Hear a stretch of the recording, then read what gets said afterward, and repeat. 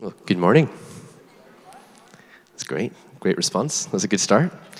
So we're continuing on this series throughout the summer on rhythm. And in a lot of ways, another title we could have given it was what it means to be human. Because in a lot of ways, we're thinking about what it looks like for us to really live true to our created purposes, to our created rhythms as given by God.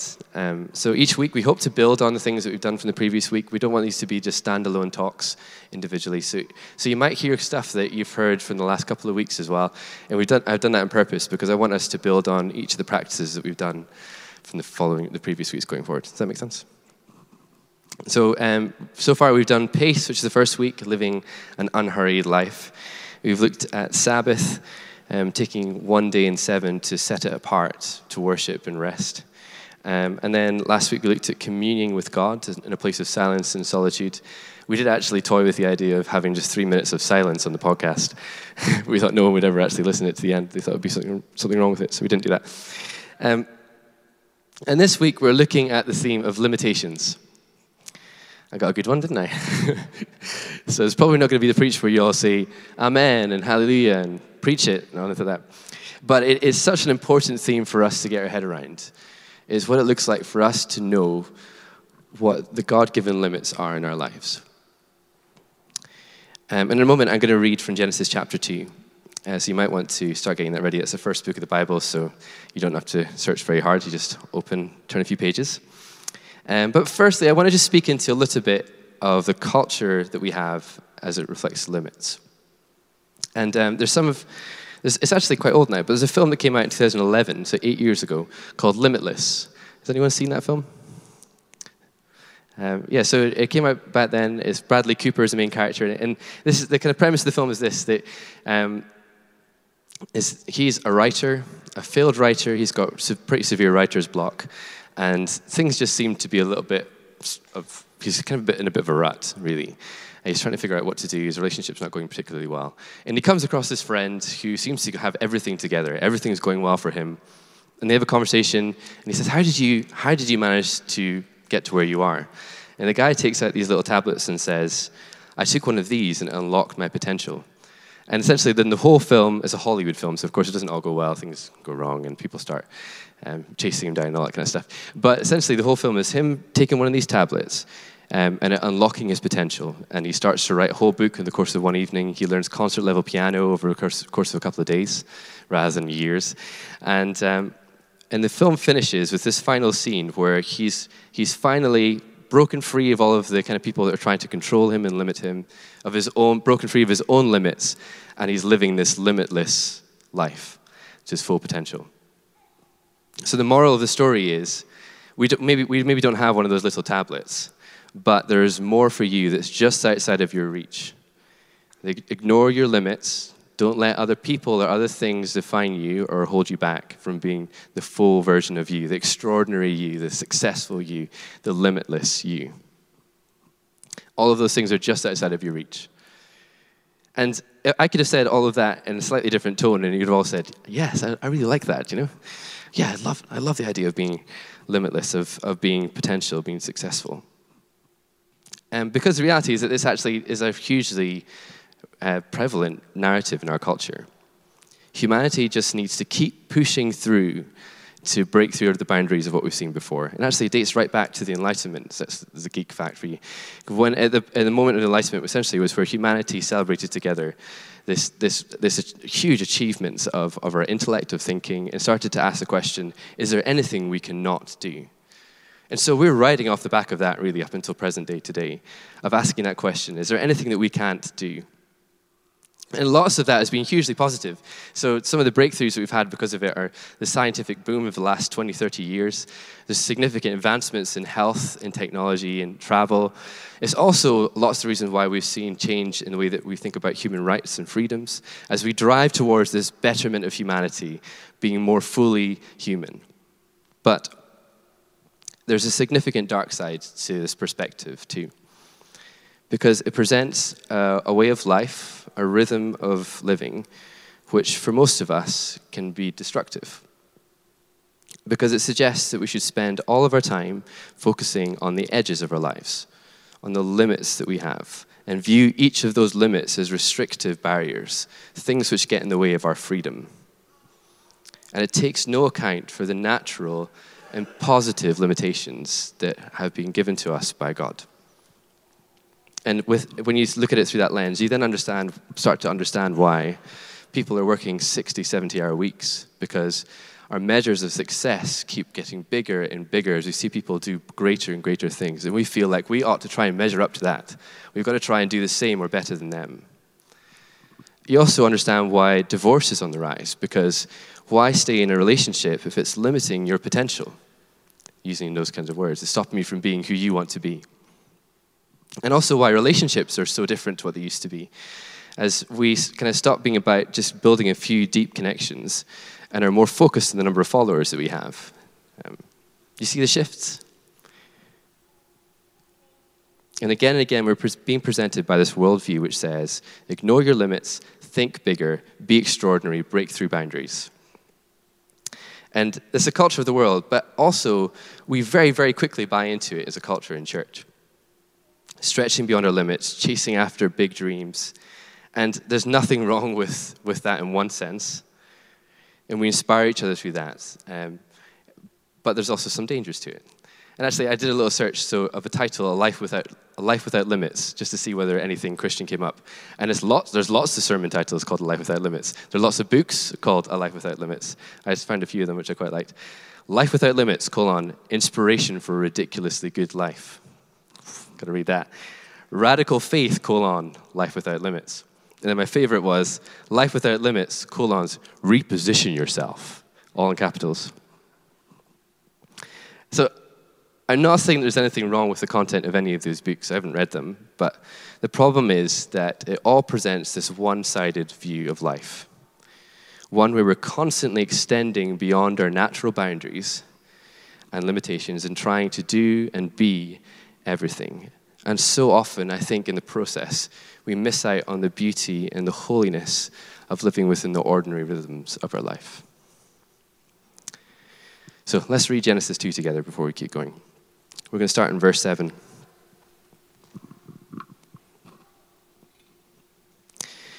Then the Lord God formed a man from the dust of the ground and breathed into his nostrils the breath of life, and the man became a living being.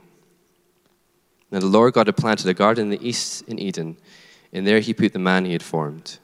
The Lord God made all kinds of trees grow out of the ground, trees that were pleasing to the eye and good for food.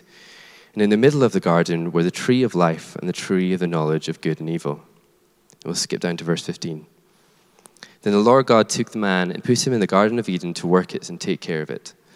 And the Lord God commanded the man, "You're free to eat from any tree in the garden, but you must not eat from the tree of the knowledge of good and evil, for when you eat from it, you will surely die." The Lord God said, "It is not good for man to be alone. I will make a helper suitable for him." Now the Lord God had formed out of the ground all the wild animals and all the birds in the sky.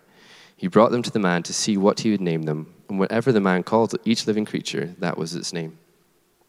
So the man gave names to all the livestock, the birds in the sky, and all the wild animals. But for Adam no suitable helper was found. So the Lord God caused the man to fall into a deep sleep, and while he was sleeping, he took one of the man's ribs and then closed up the place with flesh. Then the Lord God made a woman from the rib he had taken out of the man, and he brought her to the man. Then Adam gets really excited. And let's skip down to chapter 3. Now, starting in verse 1. Now the serpent was more crafty than any of the wild animals the Lord God had made. He said to the woman, "Did God really say you must not eat from any tree in the garden?" The woman said to the serpent, "We may eat from the trees in the garden, but God did say you must not eat fruit from the tree that is in the middle of the garden, and you must not touch it, or you will die." "You will certainly not die," the serpent said to the woman, "for God knows that when you eat from it, your eyes will be opened, and you will be like God, knowing good and evil." And when the woman saw that the fruit of the tree was good for food and pleasing to the eye, and also desirable for gaining wisdom, she took some and ate it, and she also gave some to her husband who was with her, and he ate it. Then the eyes of both of them were opened, and they realized they were naked, so they sewed fig leaves together and made coverings for themselves. Then the man and his wife heard the sound of the Lord God as he was walking in the garden in the cool of the day, and they hid from the Lord God among the trees of the garden.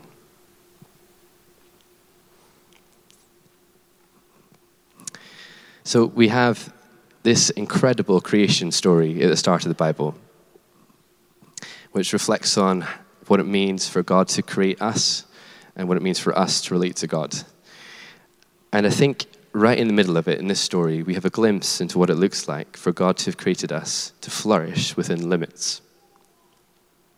And when we look at this passage, I think initially we see 5 arenas of play, that's what I'm going to call them. 5 distinctive areas which make up our humanity, which are all fully defined.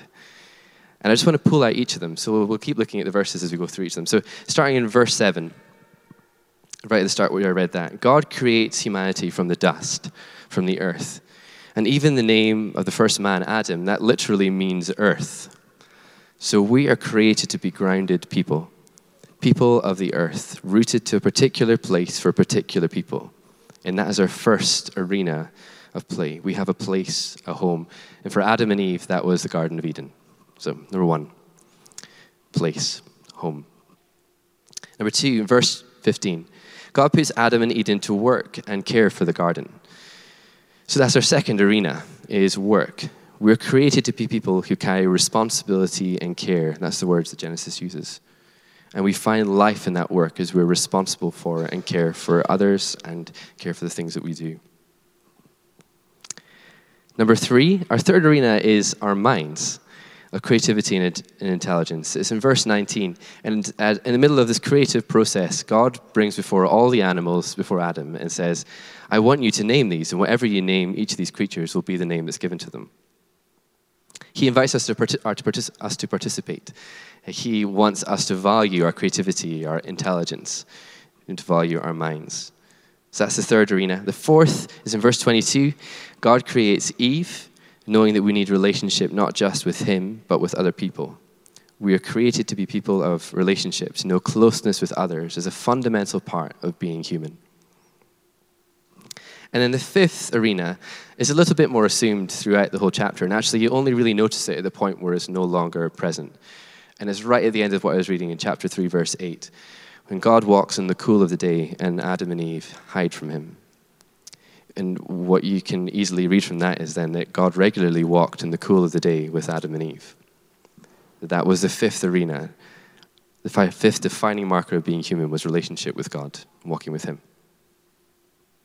So I want us to keep all 5 of these in the front of our minds throughout the course of this morning, because I'm going to refer back to them quite regularly.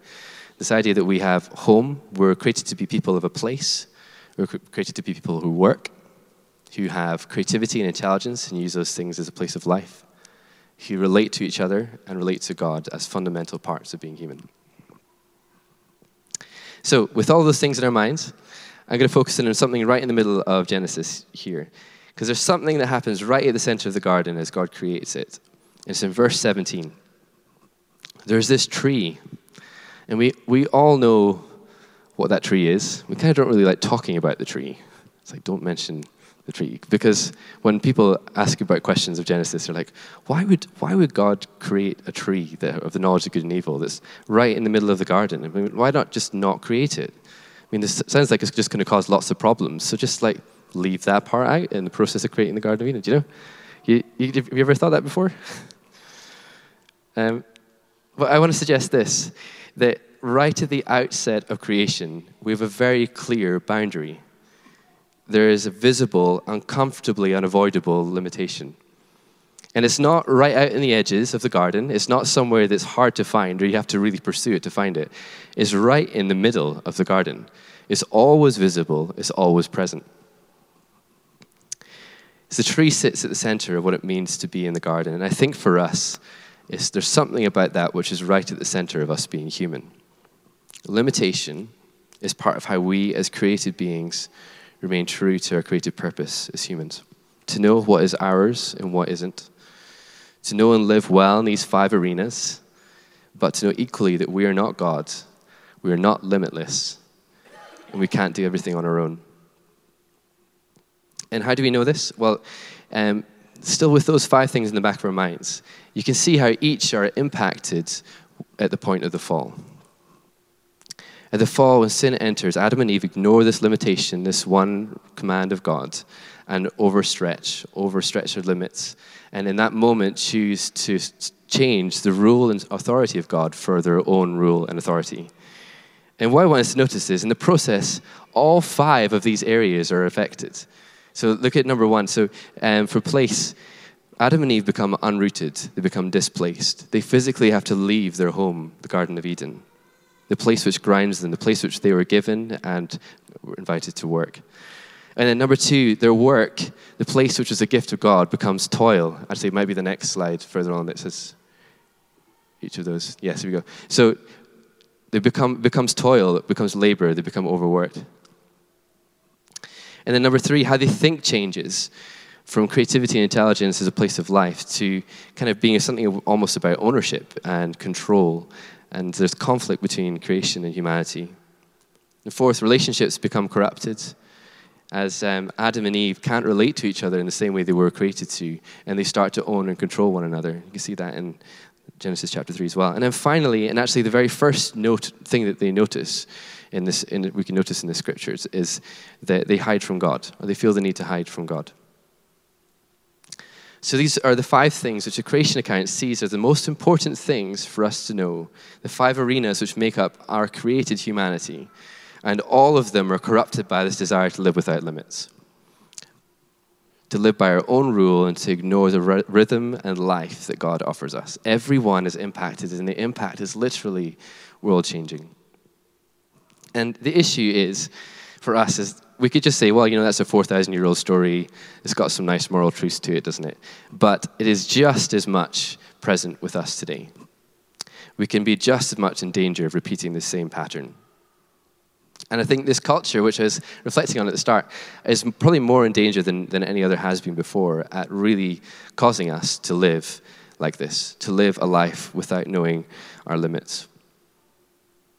And I'm going after these 5 things quite a lot. So if you think about how all of these things are worked out in our culture, we're being displaced. We're becoming more and more global in the way that we view the world, aren't we? With the amount of information that's flooded into us each day. As I remember reading before, something like we could read more news in one day than someone would have heard in their whole lifetime 150 years ago. So we're in the process. And also, alongside that, we're more and more aware of all the places that we aren't we? We see people going to visit these incredible locations, like, I need to be there. I need to see all of this. I'm going to have a bucket list that's longer than I'll ever get through in my whole life. Do you know? And while we love the idea of home, we don't like the idea of being tied down.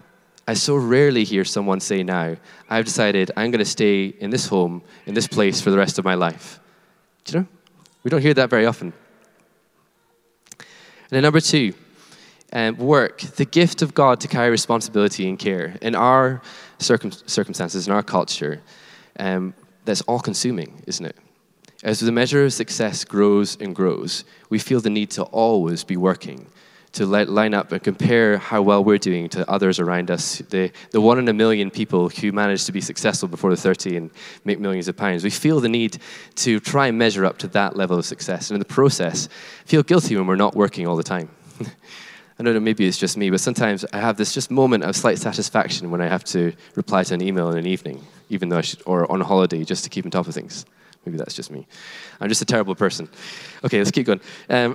So number 3, around creativity in our minds, we feel the need to consume and own things. So a really obvious example for me would be around the arts, just because that was part of how I studied. And just being really aware of the fact that more and more education systems are cutting funding to the arts, to music teaching, to opportunities for people to learn instruments. Because why learn an instrument? It doesn't really help you in a career all that much. Most of my friends who are music students aren't working doing music jobs because it's not really a career's job. And then alongside that, even just if you think about education more generally, and I'm sure some people who are teachers here will see this as well, that lots of the curriculum is driven towards success in exams rather than necessarily success in building people towards lives. And you probably have to fight to do that in the way that you teach. We have this drive towards success, which impacts the way that we create and think about intelligence. And then fourth, relationship breakdown. This is probably more obvious, but we misunderstand and miscommunicate. And I think most obvious thing for us in our culture is the fact that there's this epidemic of loneliness in Western culture, that we don't know how to relate to one another, and that's just growing. And then finally, in our relationship with God, we move God to the margins. That God is for the spaces where we realize that we've overstretched, and not for the rest of our lives. It's a nice light message this morning, isn't it? You all feeling good about the culture that we're in? The reality is, though, we all feel this, don't we? I'm not telling you things that you're not already aware of. But still, even though we are aware of it, we can so quickly buy into it and try to live up to this measure of success which the world tells us we ought to try and meet. Towards this limitless life, this life where we spend all of our time kind of really here, right at the edge, kind of just slightly balancing ourselves. And all it takes is just saying a couple of things, saying yes to a few things that we should really be saying no to, and we find ourselves overstretched, overtired, undermotivated. And I think crucially, and this is what I want to communicate this morning, is that in that process, we undervalue all of the beauty of our ordinary lives. And we're less aware of what God's doing there because we're so focused here. Brené Brown, who's very popular and everyone quotes all the time right now, she said this: "The overwhelming message in our culture today is that an ordinary life is a meaningless life. No matter how happy and fulfilling their small, quiet life is, they feel it must not mean very much because it's not the way that people are measuring success, which is just terrifying." And I mean, there are so many examples I could give, but I'm already depressing you enough, so I'm just going to give you one. And I think actually it acts like a bit of a domino effect for all the others, and that's our work. And when I say work, I'm not just talking about paid employment. I mean anything where you carry responsibility and care. That's work. For many of us, I think we too easily disregard the limits of our work as if someone's dared us to. And we feel it in each other, don't we? We love the word busy. I don't know how many times I hear the word busy in conversations. I feel like weekly I have a conversation that goes something like this. "Oh, how's your week going?" "Yeah, pretty busy right now. I've had to work a couple evenings this week just to keep on top of my deadlines. Yeah, I know what you mean. Yeah, I'm going on holiday in a few weeks, so I'm going to have to do all of the work that I'd be doing if I was on holiday in the next week as well, just to keep on top of all that stuff." And then the 4 Yorkshiremen would say, "You were lucky." Anyone get that quote? A few people. Monty Python. Look at it later. We test our limits over and over again, and every arena of our lives is affected. We test the limits of our work, and in the process, we struggle to stop and rest at home. We can too quickly squeeze out time with God each day. We pour all of our creativity and intelligence into productivity. And then I think we start to look at the bottom line in our relationships. What is it that I can get away with doing in order to make sure that my relationships are okay? When's the next time I can get away with seeing family? Or how much do I need to be present at home in order for things to still be okay? As a parent, as a husband, as a wife, as a son, as a daughter. And to be honest, that's probably the biggest thing for me, is when I feel busy and stretched and I overstretch my limits, and the things I start to think are, when's the next time we really need to go and visit family before they'll start to get annoyed at the fact we haven't visited them for a while? Or maybe I'll say to Lindsay, can we just skip date night this week just so that I can crash out because I'm really tired? And the things that should be life-giving to us become obligations, things that we know we ought to do but aren't doing. So the question for us I have is, what does that look like for us where we are just now? Where do we know that we're just overstepping, that we're maybe standing a bit too close to the edge? And just before I continue, why don't we just allow God to speak into that, and to invite His grace and mercy into it. This isn't let's do better kind of talk, but it's a talk where we realize we need God in the middle of all of it.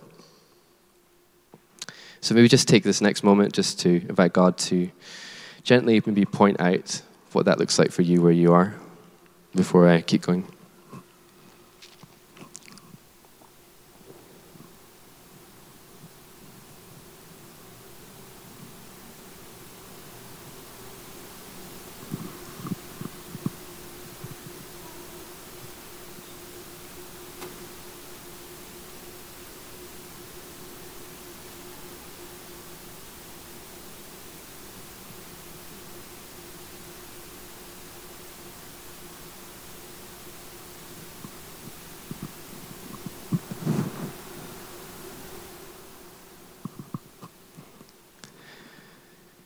And we're going to have to take some time to pray for some of those things at the end together. But what I don't want to do is I don't want to finish with condemnation. I don't want you to feel like I've just been swinging a sledgehammer around all morning. So instead, what I want to do is to help us recapture a vision for the ordinary parts of our lives, to see the invitation to life in all of its fullness as an invitation to live well within these 5 arenas we've been created for, which all provide really good and helpful limits for us. Because I think that is the answer.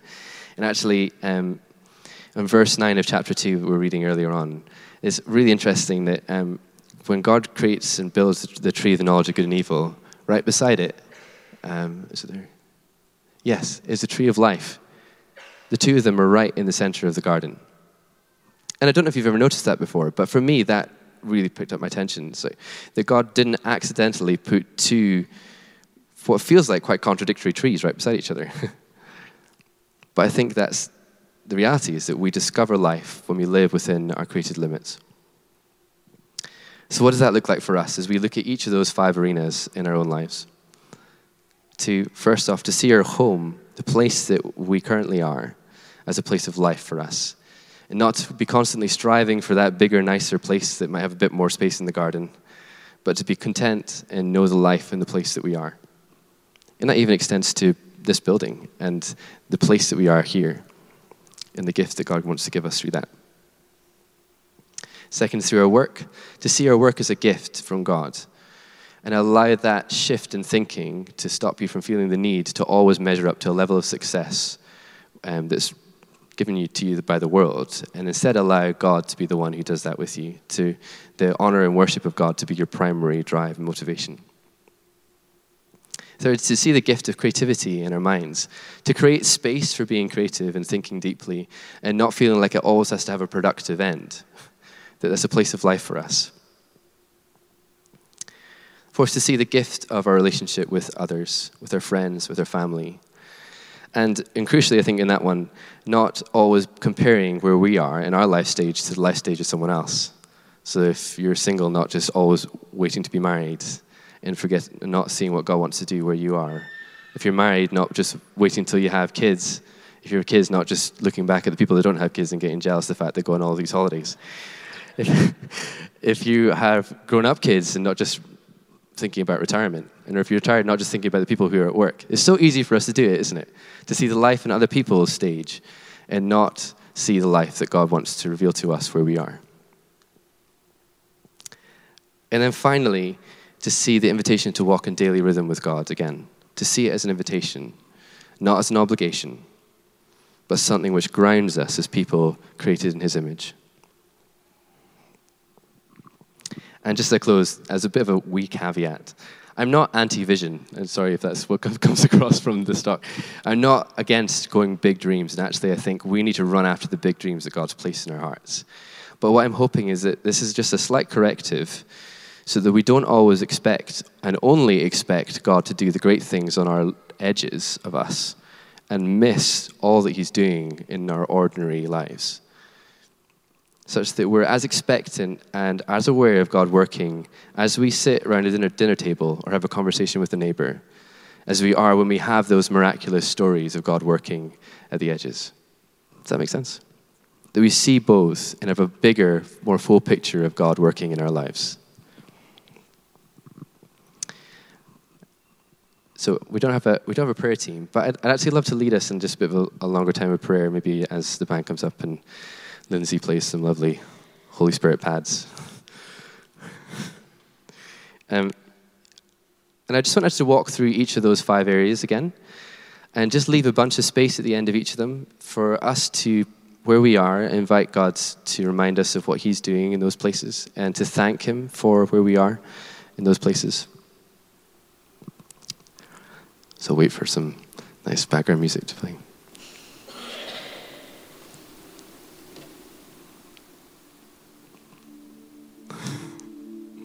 And why don't we just begin to invite God to speak to us?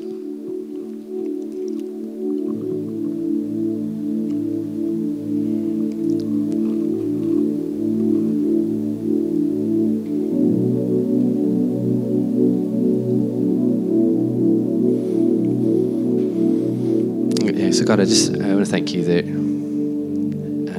for the reminder this morning that we were created by you, that we're not by accident. And in fact, when you created us, you said we were very good.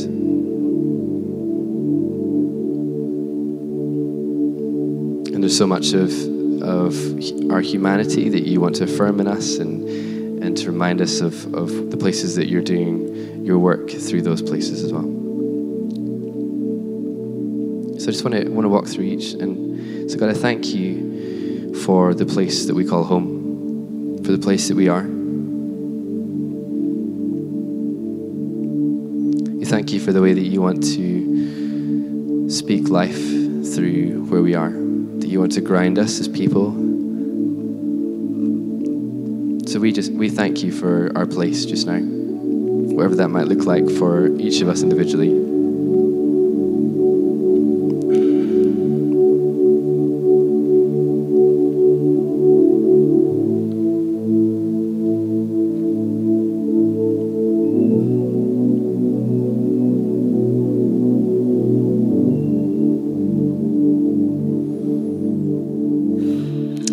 And Father, we thank you for our work, for the place where we carry responsibility.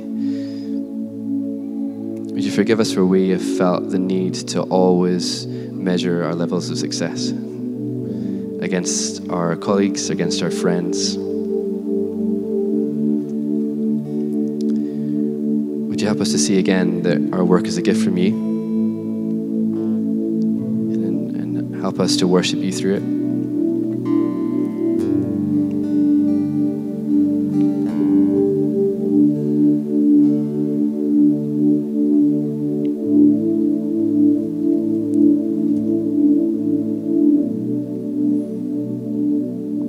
God, we thank you for the way that you created us to be creative, to be people who think. And I want to pray that you'd really help us to really see the life in that, to be creative with our time, with the way we rest, the way that we worship. And where maybe we felt guilty before of doing things which have no maybe productive end. God, would you just remind us of the life that you're growing in us as we take those times to do something you created us for.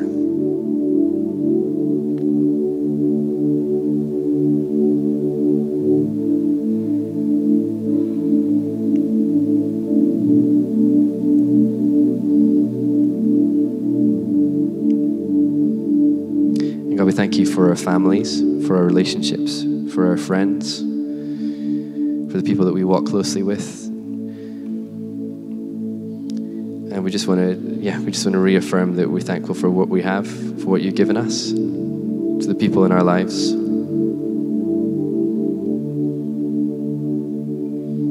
Help us to find the life in those places again.